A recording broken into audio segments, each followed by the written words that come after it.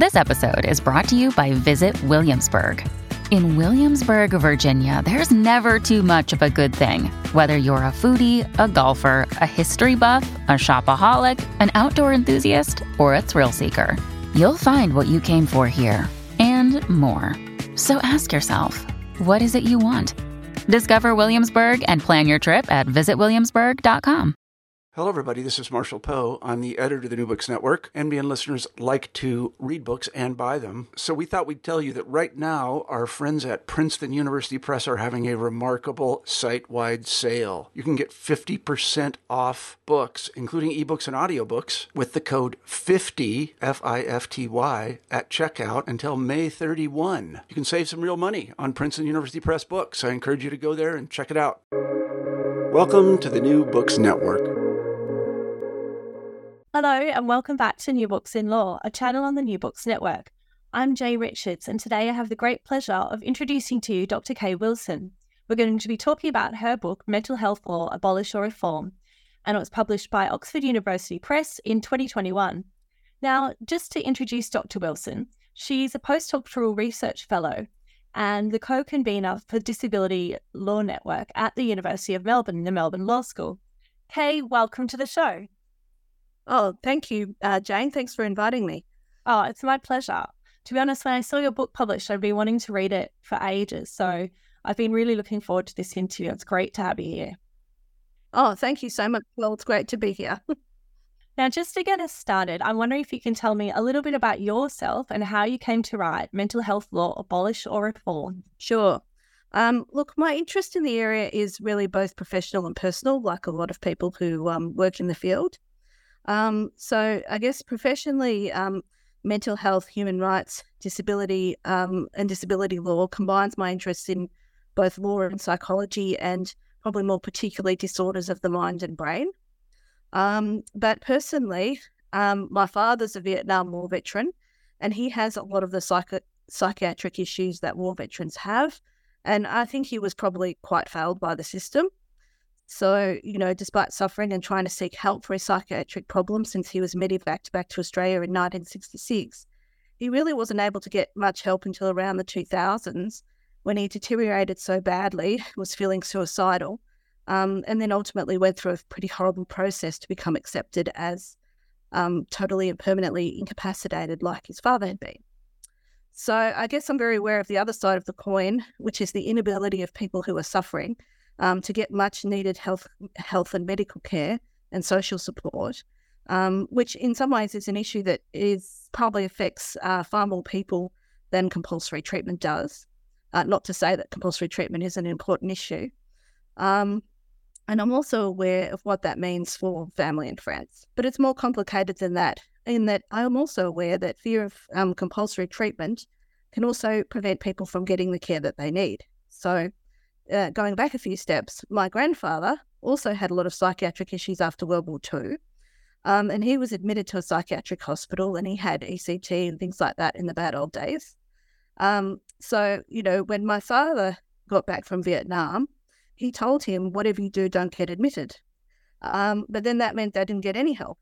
And he, started going to the GP and we put him on some fairly dodgy LSD type medication at one point called Mandrax that, caused him to behave very erratically.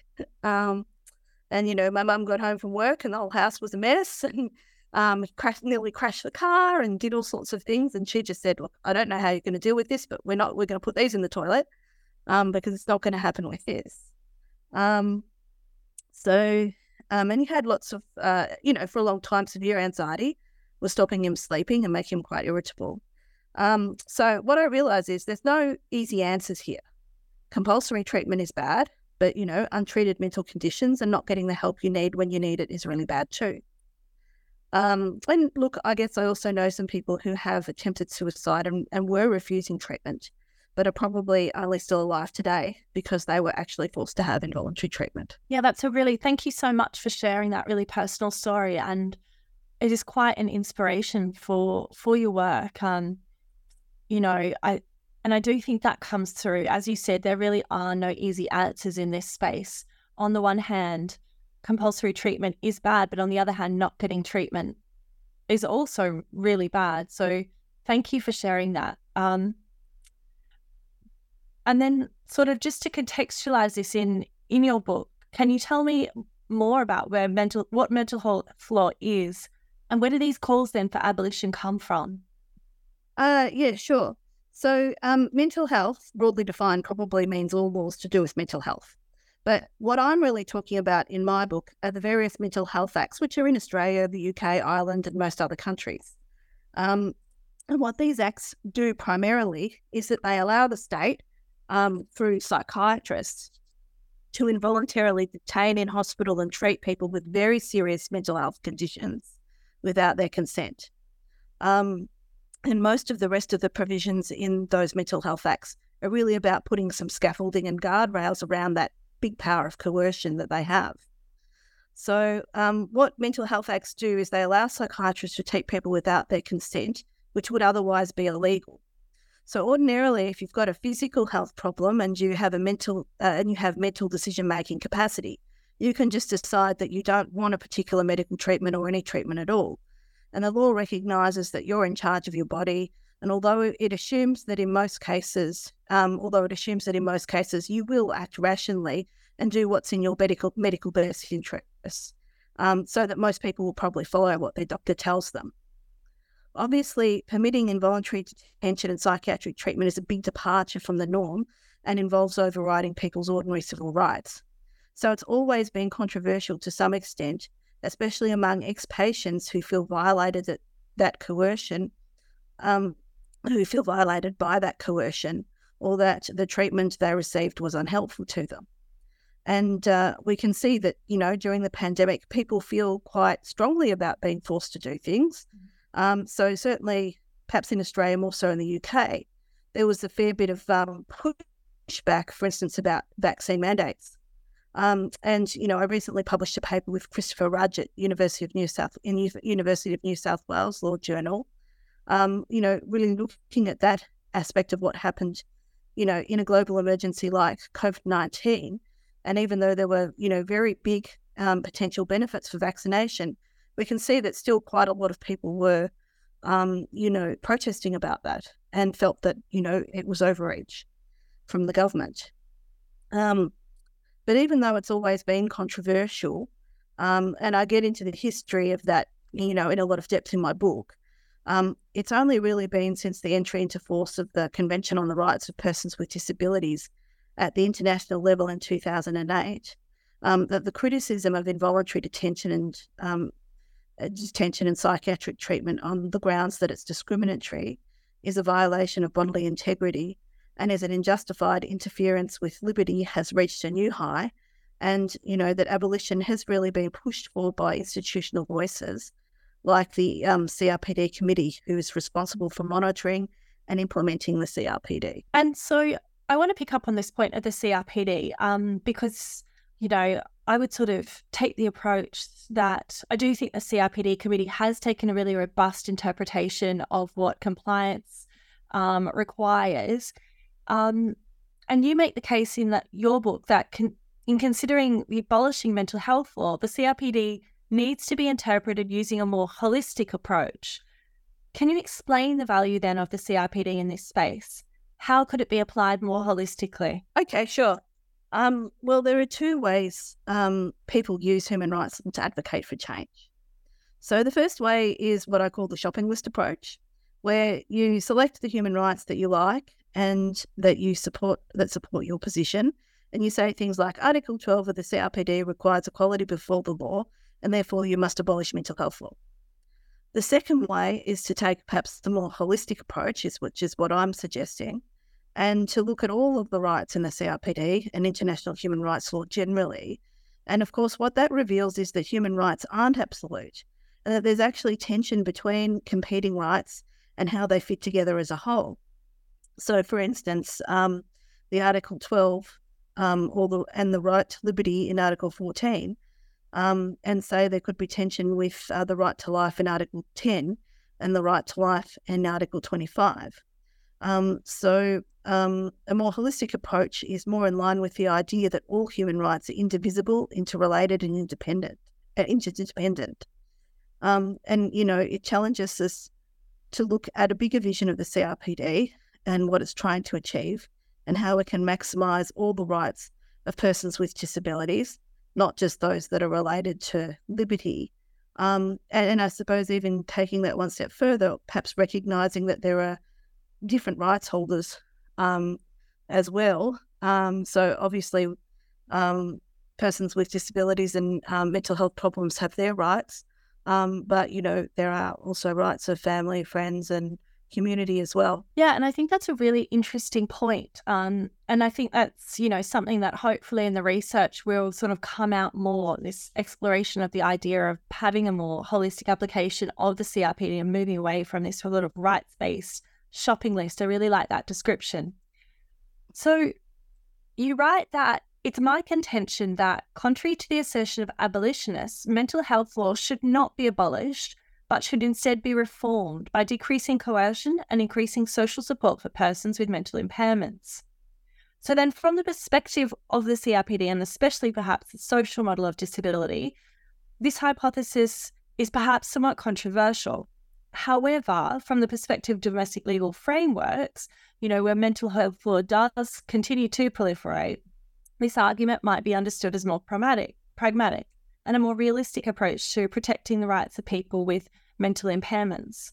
Can you explain this key contention in your book and perhaps elaborate on any suggestions for reform? Yes. Well, that key contention was my thesis. So all about the main contention in the book. And, it's surprisingly controversial, simply because I don't quite go so far as saying that involuntary detention and treatment should never, ever be used. So to some people, I'm this horrible person who just wants to oppress everybody and take away their rights. And obviously they have their own views and that's perfectly fine.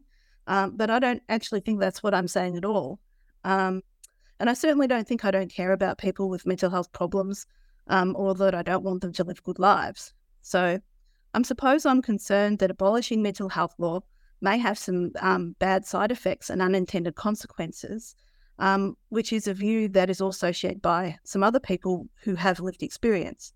For instance, Anne Plum says that we may not be happy with the intervention we've had, but would abolishing mental health law mean that we don't actually get any help and we get left, in a really bad place? Because of perhaps someone's mood or a delusion or something like that, do something dangerous. And I'm concerned about putting the blame entirely on mental health law for abolishing people's rights, because I think it doesn't give enough weight to the effects that serious mental illness can have on a person's thinking, feelings and their judgment. And simply saying that mental illness doesn't exist, that people always know what they want and we should respect that, even when they might be in the depths of despair or believe that they're worthless or think that jumping off a building, if they jump off a building, they're going to save the world. Saying that it's really just a matter of social prejudice, discrimination and stifling people who are different is to me unconvincing. And you don't have to have a mental illness to know that human beings actually don't always know what they want.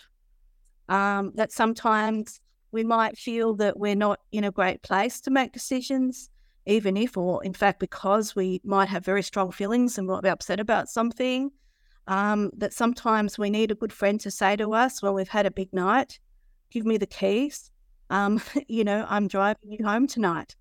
Even if we think we're okay. We are human and we don't always have to be in control, and there's no shame in that. If we abolish mental health law, then there's perhaps a real possibility that people who are, the most severe and with the highest needs might miss out on all help because, services just think that they're too difficult, and they decide, we're just going to focus on the people who are easier and less needy, and they're the ones that are going to get all the benefits. However, and this is a really big however, involuntary detention and psychiatric treatment, it really isn't ideal. So even when it's life-saving, it can still be traumatizing and disempowering. So it shouldn't be our immediate go-to solution.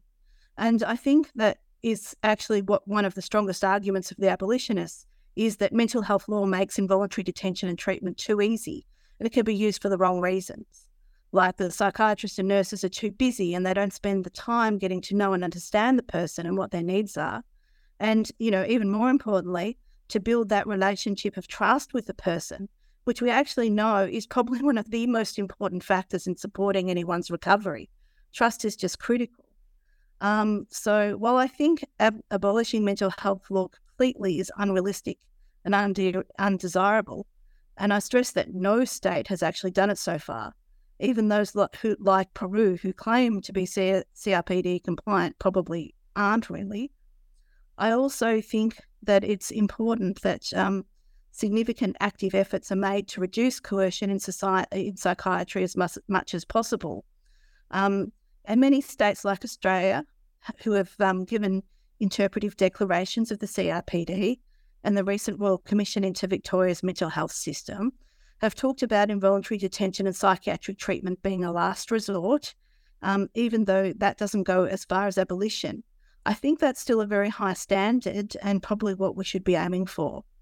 And, when I talk about increasing social support, I'm really recognising that we need to get past the narrow biomedical model that is dominant in mental health, and that social support is, just as important for preventing and treating mental illness as pharmacological treatments. Thank you. And that sort of leads into the next chapter of your book about the case for the abolition of mental health law. And sort of just digging into this, I'm wondering if you can tell me, do you think it is realistic to abolish mental health law? And, whether or not you do, may insights from the abolitionist movement inform current mental health law regimes?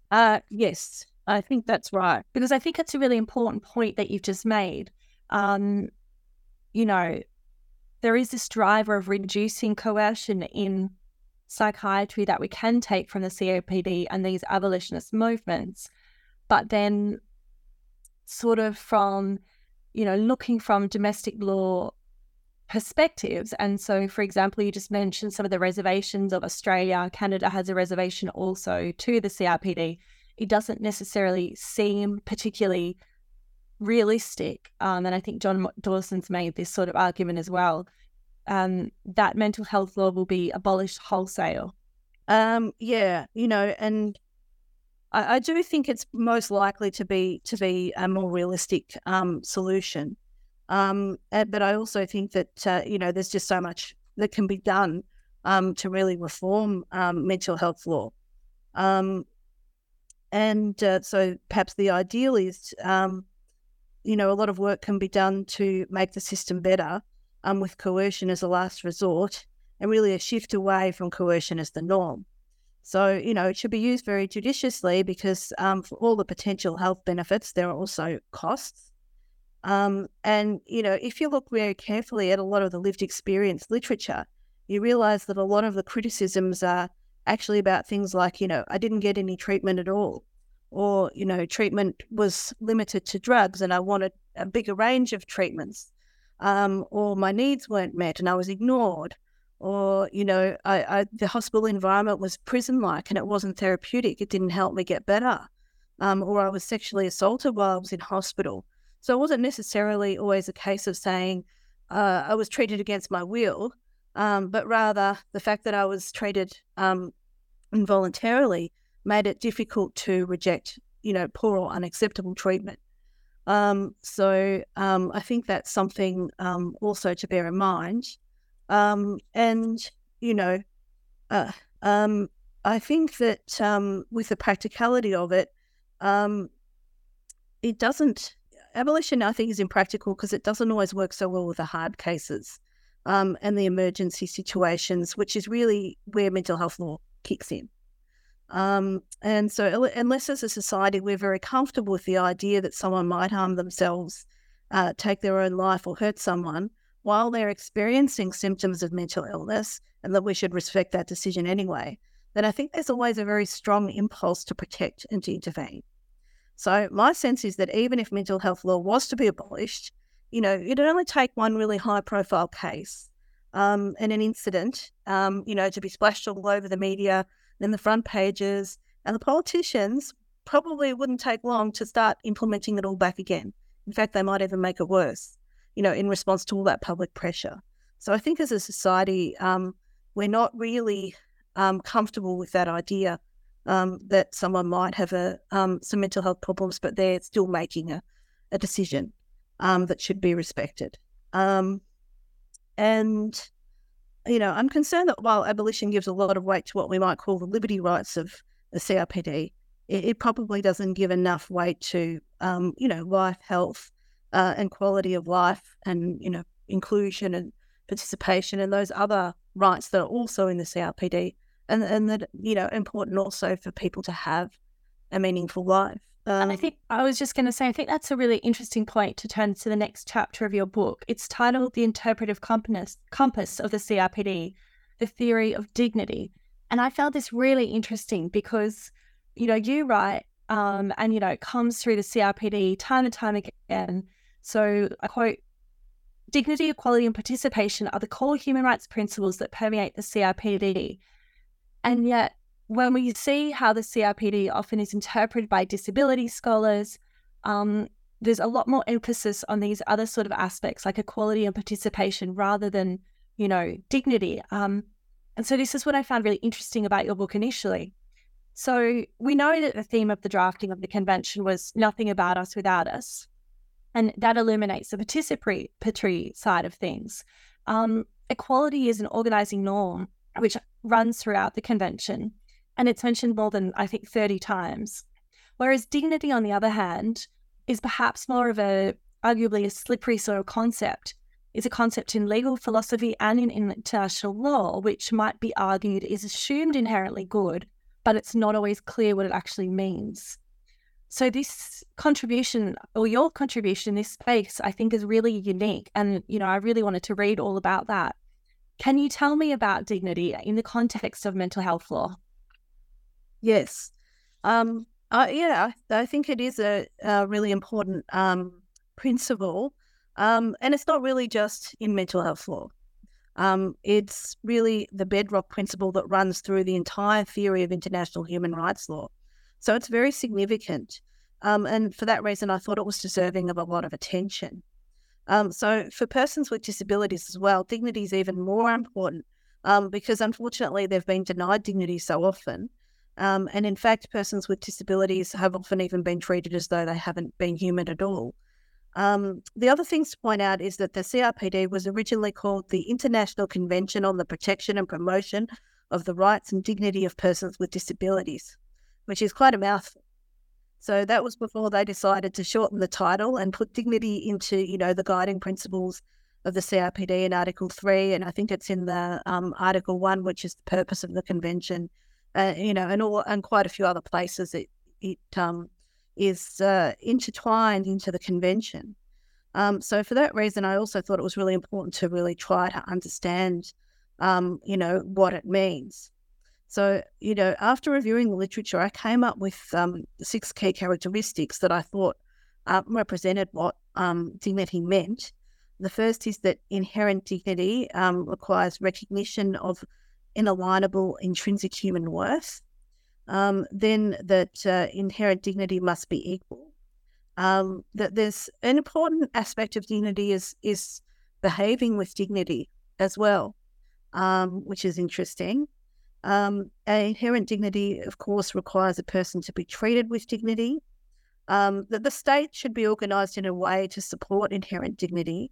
And that inherent dignity involves respect for autonomy. And this is really interesting too, because I was really intrigued by this argument. And I think this also goes perhaps to the heart of the book.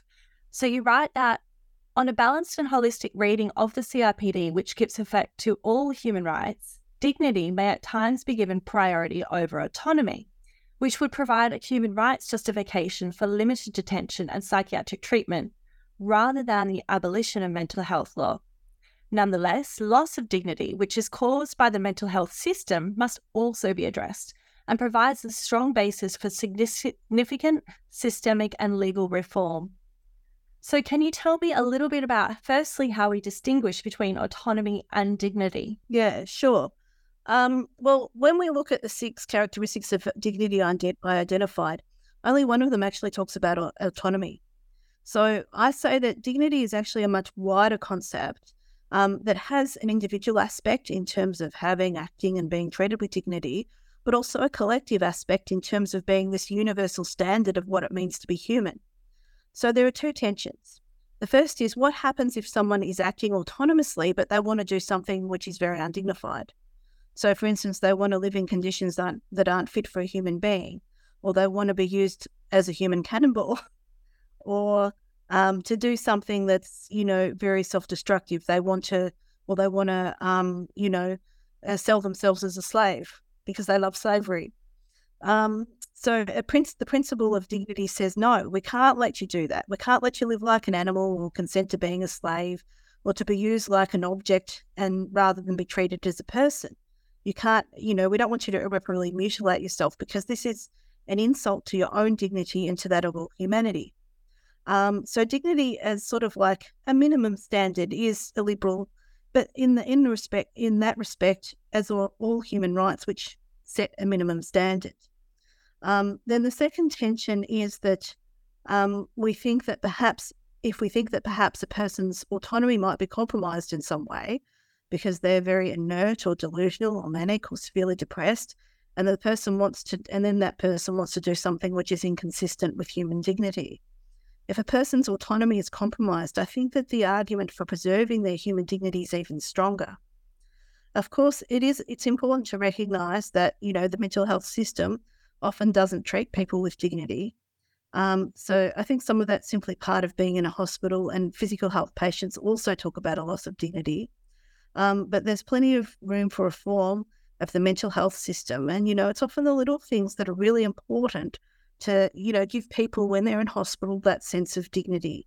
Having empathic staff who actually have time to talk with you and come and play cards with you, rather than hiding out in the nurse's station. Feeling that, that your needs are met and that you're being treated like a person. And unfortunately, I think the mental health system really fails a lot at this. And, that breeds, people get the message. You're not important. You're a bother. You're in the way. We think you're crazy. And all those negative messages, they don't help people recover. They just make them feel bad and make them feel demeaned. Which is one of the things that, dignity tries to protect people from. And then, so you seem to be saying that dignity can do some of the work that autonomy cannot do. I'm wondering if you can just drill into this a little bit more. What can dignity do that autonomy doesn't in this space? Yeah. Well, as I said, I think that autonomy is too narrow and can sometimes be compromised, whereas dignity is a universal minimum standard that all people deserve because they are human. But dignity requires people not only to be treated with dignity, but also to act with dignity, and that can sometimes act as a bit of a brake on autonomy. Also, autonomy traditionally assumes that people will act rationally, whereas dignity applies to everyone, even if they're incapable of acting rationally, even if they're in a coma. Also, if you assume that people have autonomy and independence, and that they don't actually have, then that can also lead to a loss of dignity because, they're ashamed to ask for help when they shouldn't feel ashamed. But, having those unrealistic expectations can cause a dignity violation.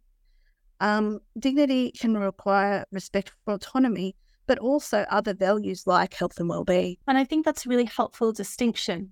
I just want to ask one more question in this space. Then do you see dignity as a separate concept, or how does it relate or intercept with the concept of self-determination? Yeah, well, it's interesting because during the negotiations of the CRPD, the people who were negotiating it actually wanted to use the word self-determination rather than autonomy. And the reason that they kind of weren't allowed to do that is because in international human rights law, self-determination has a different meaning. And it's not really considered to be an individual right.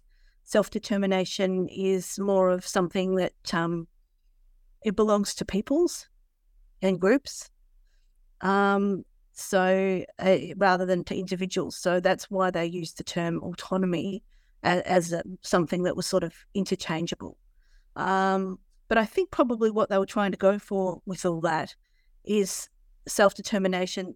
The idea of what some of the people were wanting with autonomy was a sort of a more libertarian interpretation of autonomy, that autonomy is me getting what I want just because I want it, whatever it is that I say that I want, rather, and probably self-determination might refer a bit more to that, whereas autonomy has some more internal aspects. And I think that's a really interesting distinction. Now, the next chapter is titled Application of Inherent Dignity to the Abolition with Support Model. And in this chapter, you demonstrate the work that dignity really can do in the social and cultural context in which it's used. Can you expand upon this? Yes. Look, I was simply noting that the meaning of dignity isn't a completely abstract concept that occurs in a vacuum. So dignity and its violations and violations of it can be different, perhaps in different societies and cultures. So, for instance, in Western culture, we have certain social norms like wearing clothes in public, eating with cutlery, going to the toilet in private, that are very much part of what we consider part of being a human being and human dignity. And, you know, in the civil rights era, forcing people, black people, to ride in the back of the bus was, you know, supposed to indicate in that context that they had a lower status. It was meant to be humiliating and demeaning. And so that was in that context, riding or being forced to ride in the back of the bus, you know, it had was a dignity violation. Whereas normally, you know, I remember kids at school, the people who rode in the back of the bus were the cool people. But, you know, the social context makes a difference. So there's that. But then there's also, you know, the dwarf tossing case. I think it's called Whack-A-Mime, which I talk about. You know, and, you know, there were lots of discussion about what that means for dignity. And Simon Coghlan was sort of pointing out, well, we can't just look at dwarf tossing and think, oh, someone wants to do that for their job. They should be allowed to do it and have the dignity of work, because there's a wider social and historical context, you know, where people with dwarfism have been traditionally treated like circus freaks. You know, so it has a different meaning as well in that context. So there is a danger that our ideas of dignity can be a bit too conservative and perhaps represent those of an old white male. But I don't think that there's a problem with that, you know, because we all live in a society. So it's important to just be aware of where our ideas of what dignified behaviour is and treatment are coming from, and to just bear that in mind. But, you know, as I said, there are certain things that I think are quite widely agreed as being basic behaviours that we expect of human beings. I think that's a really important point. Now, I was intrigued by this idea that viewed through different lenses, autonomous acts can be distinguished from autonomous persons. This seemed quite novel and I found it really interesting. So what does this distinction mean in the context of mental health law, and especially for those who call for its abolition? Oh, well, I wasn't quite sure where you were going or what you were kind of getting at with that. So I kind of assumed that you were meaning that I wrote a comment that at this point I want to make, because you had a page number, I want to make clear that I agree with the concept of organising society to maximise the autonomy of all persons, including persons with mental impairments, even if I have concerns about assuming that all blacks are autonomous, especially in difficult cases. Was that what you were meaning?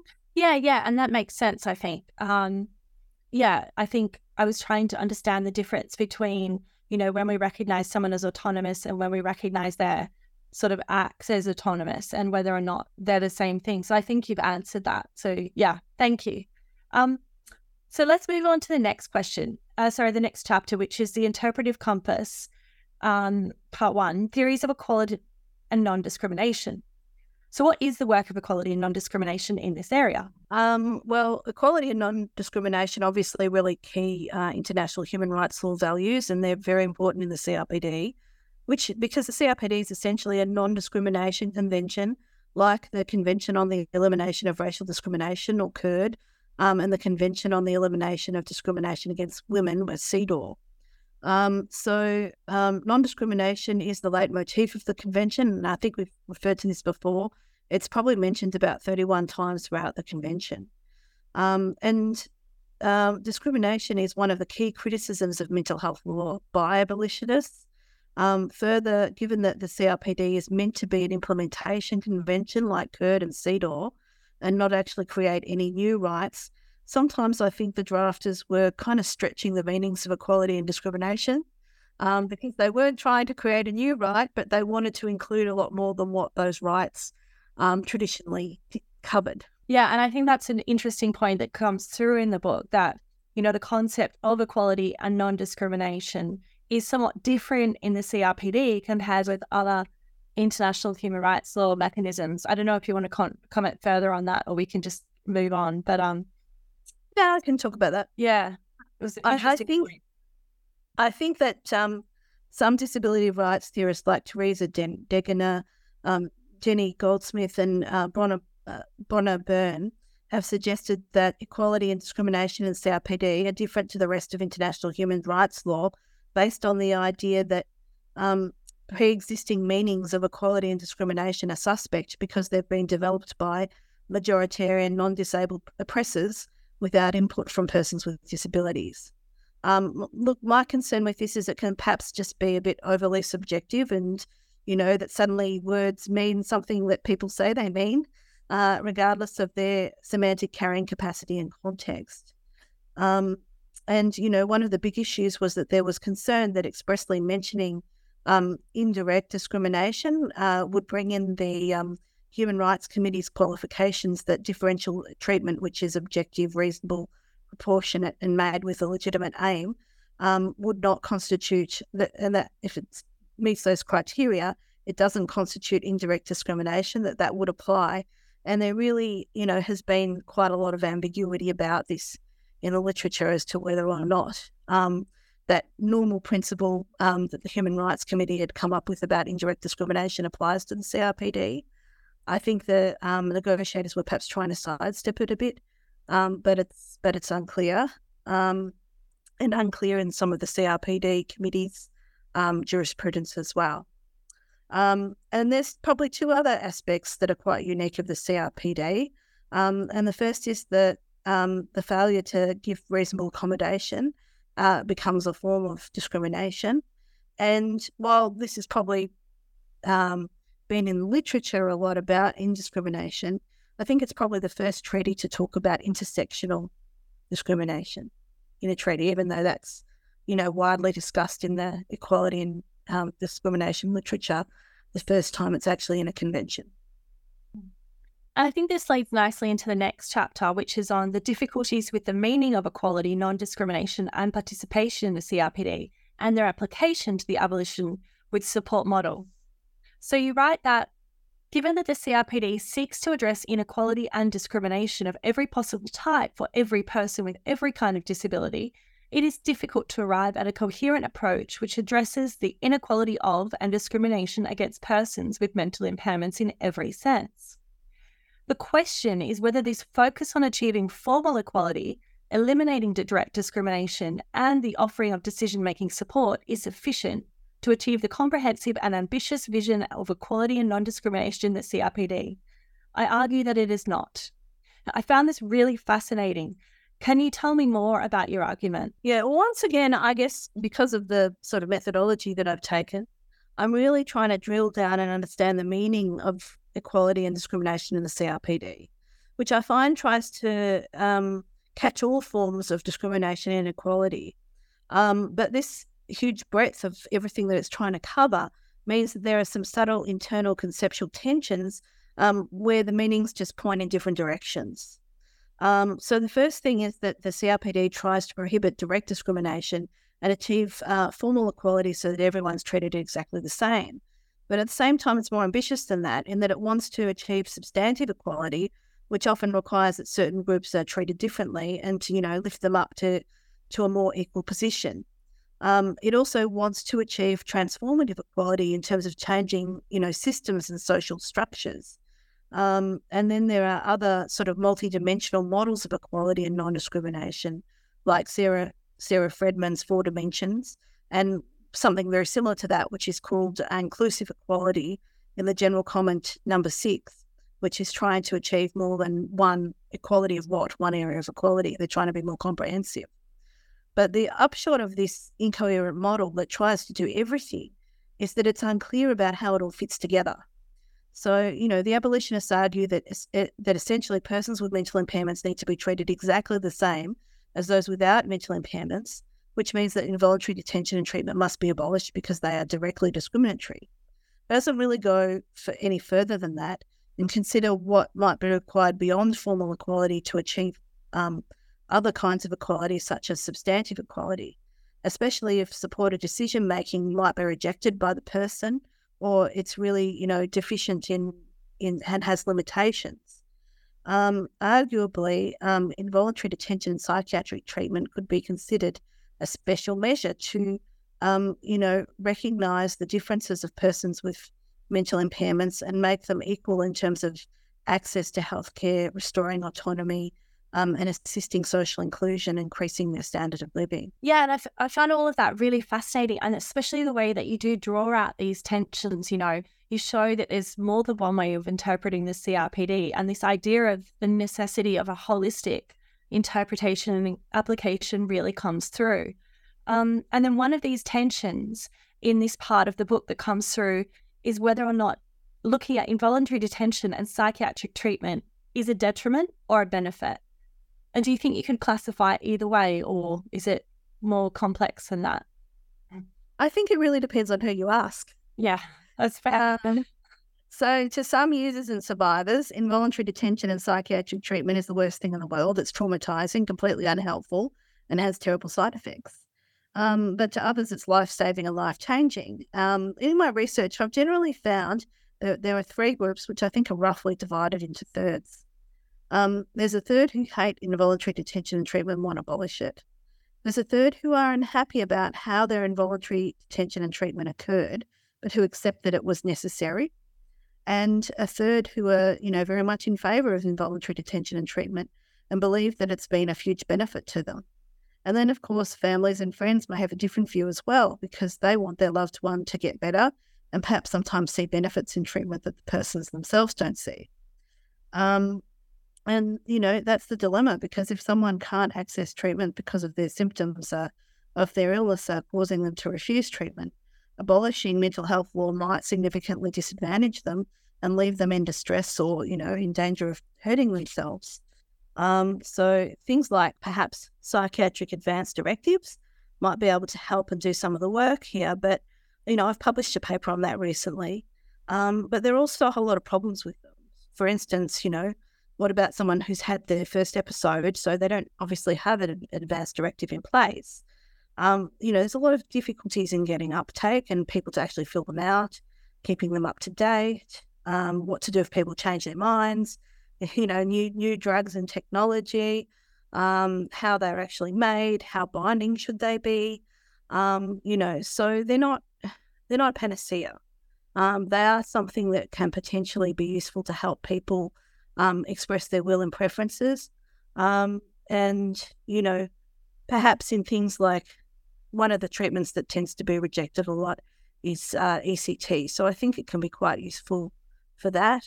And sometimes it can even be used for, in the paper I was looking at, arose from a real case where someone put their advance directive out there because they actually wanted to make sure that they could get treatment quickly.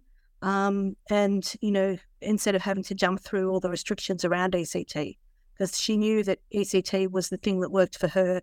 She didn't want to have to be in hospital a long time waiting for the whole tribunal process while she was deteriorating. She just wanted to be able to go in and get out and have her treatment and get on with her life. So, the thing I think probably that comes out of all this is to just realise that there's just so much variation. And there's variation among people who have different kinds and severity of mental health problems. And within the disability rights movement as well, I think there is, while there are some common categories and common themes, I think there's still some variation as well with people who have different kinds of, physical and sensory and cognitive and mental impairments. There are some differences there too. And I think that's a really important takeaway. that there is this variation, and that, you know, any law reform or any law or processes do need to take into account this variation to support the individual in their context, in their sort of family situation. So then, you know, picking up one of these common themes in the CRPD scholarship, I have to ask, what is the role of supported decision-making in this context? Well, look, I think that supported decision-making is really terrific development, and is very useful to do with a range of social and contextual factors that might impair a person's decision-making while they are ill. So, for instance, if they're feeling overwhelmed and need more time, or doctors aren't explaining things properly in a way that they can understand, supported decision-making can address some of those issues and help people have more time to be able to work through the issues and try to understand what it means. Supported decision-making isn't limited to an abolition model, though. It can be used in a lot of other different kinds of models that I talk about, which I call the mental capacity with support model, and a more sort of risk-based model. In fact, you could probably use it with anything because it's just providing people with support, and I think it's really useful. However, at the same time, there hasn't been a lot of research on how effective supported decision-making can be yet. And I think that, you know, it probably does have its limitations. It shouldn't be, we shouldn't expect miracles from it. So, you know, for instance, it still requires a supporter to interpret the will and preferences of the person, and sometimes to, you know, almost reconstruct their will and preferences by interviewing people around them and almost making a decision for the person, but it's still regarded as the person's decision and not the supporter's decision. It's certainly possible that a supporter, especially if they're a family member or carer, might manipulate the person or unduly influence them, or have some kind of conflict of interest. But at the same time, those are actually the very people who are closest to the person, who often make the best supporters because they understand the person and they know them. And then there can be difficulties with finding supporters for some people who are very isolated, and people that they trust and who can form that role. And perhaps with some people, the nature of their problems might mean that no amount of support can really help them make, you know, a meaningful decision, especially if it's a very complex decision. You know, you've got situations where people try to use these principles, for instance, to help someone decide whether they want to have a shower. But then maybe a more complex decision of, you know, whether you want to take a drug or have a surgery or do something that really most people would struggle with might be for some people, you know, really beyond them. The other thing is that the supported decision-making was originally developed for people with cognitive disabilities. It's not always clear how that applies to someone with a mental impairment, where their mental state might be fluctuating, whether they might have impulses to self-harm, you know, whether they might be quite vocal about what they want, but it may not make much sense what they're saying. Well, they might want something that's conflicting, you know. I don't want to eat, but I don't want to die. And then there's the problem that some people who could probably benefit from some support, you know, they might decide to refuse all support, and then what happens? You know, so it's, I guess, understandable they may not want to feel pressured or engaged, but yeah, then they're kind of left. And sometimes there have been cases where those sorts of things have happened, the person's actually being abused by someone, and no one's really been aware of it, and it's just been allowed to happen. So, you know, I think support decision-making certainly has a lot of potential, but I don't necessarily think it's the be-all, end-all. Yeah, I like to think about those. I think that's a really important point, that more research does need to be done in this area. Yeah, because, you know, it is still offer many solutions, but yeah, we need to find out exactly what it can do and whether there's limits. So then, sort of bringing your book together, your last chapter is the interpretive framework and the reform as opposed to the abolition of mental health law. And you raise a number of questions. I'll just sort of read those out and then you can sort of address them if that's okay. So firstly, what are the options for reform in mental health law? Why is reform preferable and more compatible with the CRPD than abolition? And finally, Does the interpretive compass of inherent dignity, equality, and participation assist us in reaching these conclusions? That's a big question. Yeah, that's okay. I'm probably not going to go into a lot of detail. So if people are really interested, they should read my book or the new book chapter I've got in the Rutledge Handbook of Mental Health Law, where I deal with this in a lot more detail. But as I've already mentioned, I've sort of conceptualized, there are lots of different options, but I've conceptualized them into three main categories. So the first thing is abolition with support, which I think we've spoken about a fair bit. The idea that, there's no compulsion at all to be able to have psychiatric attention or treatment, but people can be given support if they want, which they can reject. There's another model that I call mental capacity with support. And some countries already have sort of mental capacity type civil commitment criteria. The support aspect is a bit more new and hasn't always been implemented as well. So that I think could do with a bit of development. But the idea of it is that what you try and do is instead of assuming that people don't have mental capacity, you actually go through the process of testing. And the people who we feel after that assessment do have mental capacity, they can make a decision refusing treatment if they want. And we respect that because we go, we've spoken to them, we think that they really understand the issues and they just really don't want this treatment. So we're not going to force them to do it. And then, of course, people who don't have mental capacity might be forced to have a treatment in that situation. And of course, support comes in because it helps probably create a bigger group of people who can have mental capacity because they've got the support that helps them make the decision. And I think people feel more confident that they know they understand the decision and what the consequences of it are likely to be. So there's that aspect of it. And the support except where there's harm model is the idea that the normal process is that we'll give people support to make their own decisions. If we think it's getting to a point where it's likely to be harmful, then at that point we might start thinking about introducing some coercion because that's sort of more serious cases, which in some ways is kind of similar. It's just adding a support element to the current civil commitment criteria.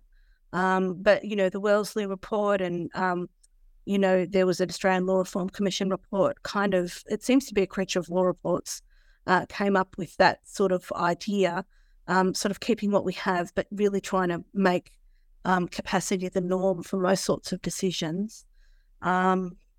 So that's the sort of three different options, which, none of them are perfect. They all have their pros and cons. And I prefer the mental capacity with support model because I think it probably does give us the best of both worlds in terms of trying to respect people's decisions and respecting their autonomy and dignity, where we feel really confident that they are making a decision that we should respect with giving them lots of support. And the other thing I should point out with support, when I was talking about support and even talking about these models, is if someone falls into the category that they lack mental capacity, that doesn't mean we don't listen to them at all. So the idea is that even if someone's in that capacity, in that situation, that there's still a lot of work to be done to still try to implement what their wishes and will and preferences are. At that point. And it'll probably be really in those more serious situations where we really think it's going to have probably fairly big consequences, that are irreversible or just not good, that not confident that a person can make a decision that you're going to, use coercion, bearing in mind that coercion has a cost. It might be the easy solution, but it doesn't necessarily, in the long term, it may not be the easy solution.